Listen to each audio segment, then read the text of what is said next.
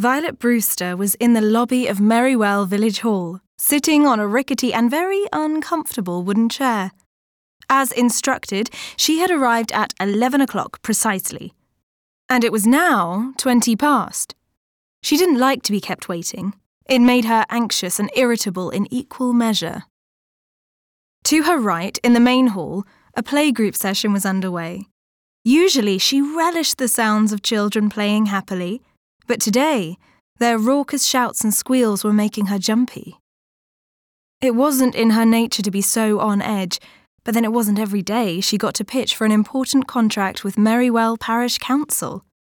Her fledgling business, the Memory Box, was barely 3 weeks old, and she desperately needed to secure her first commission. This was her big chance to bid for a lucrative project, and she couldn't afford to mess it up. Perhaps some deep breathing exercises would calm her nerves. She inhaled through her nose, filling her lungs to capacity before exhaling slowly and mindfully. In, out. In, out. Repeat. By 25 past, she was getting fidgety again. She straightened the collar of her blouse, twiddled with the plain gold chain that hung around her neck, and wondered how much longer they were going to keep her waiting.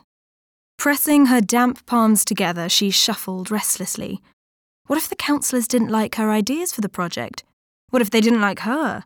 After all, it wasn't just Violet's business that was new. She was also a newcomer to Merrywell.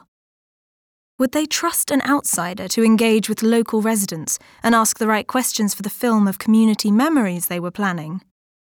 As she pulled back her cuff and frowned at her watch, a young woman came bounding into the lobby. "Violet Brewster," she said. "Sorry to have kept you waiting. The committee is ready for you now." Finally, she thought.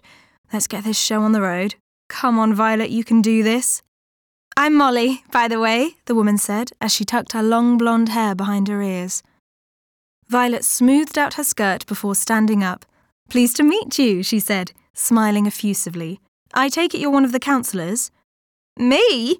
Molly threw back her head and laughed. "No, I just take the minutes of the meetings. You wouldn't catch me standing for election to the parish council. I wouldn't have the patience to deal with Merrywell's whinge bags." Violet smiled politely at Molly's indiscretion. "There's a small but very vocal group of residents who are constantly complaining about something," Molly confided. "Litter, dog mess, the state of the local playground. I'm sure you can guess who I'm talking about." "Not really," said Violet. "I only moved to the village 3 weeks ago." "You'll find out who I mean soon enough," Molly nodded meaningfully. "Although, don't get me wrong, despite the moans and the groans of the local cynics, Merrywell is a lovely place to live.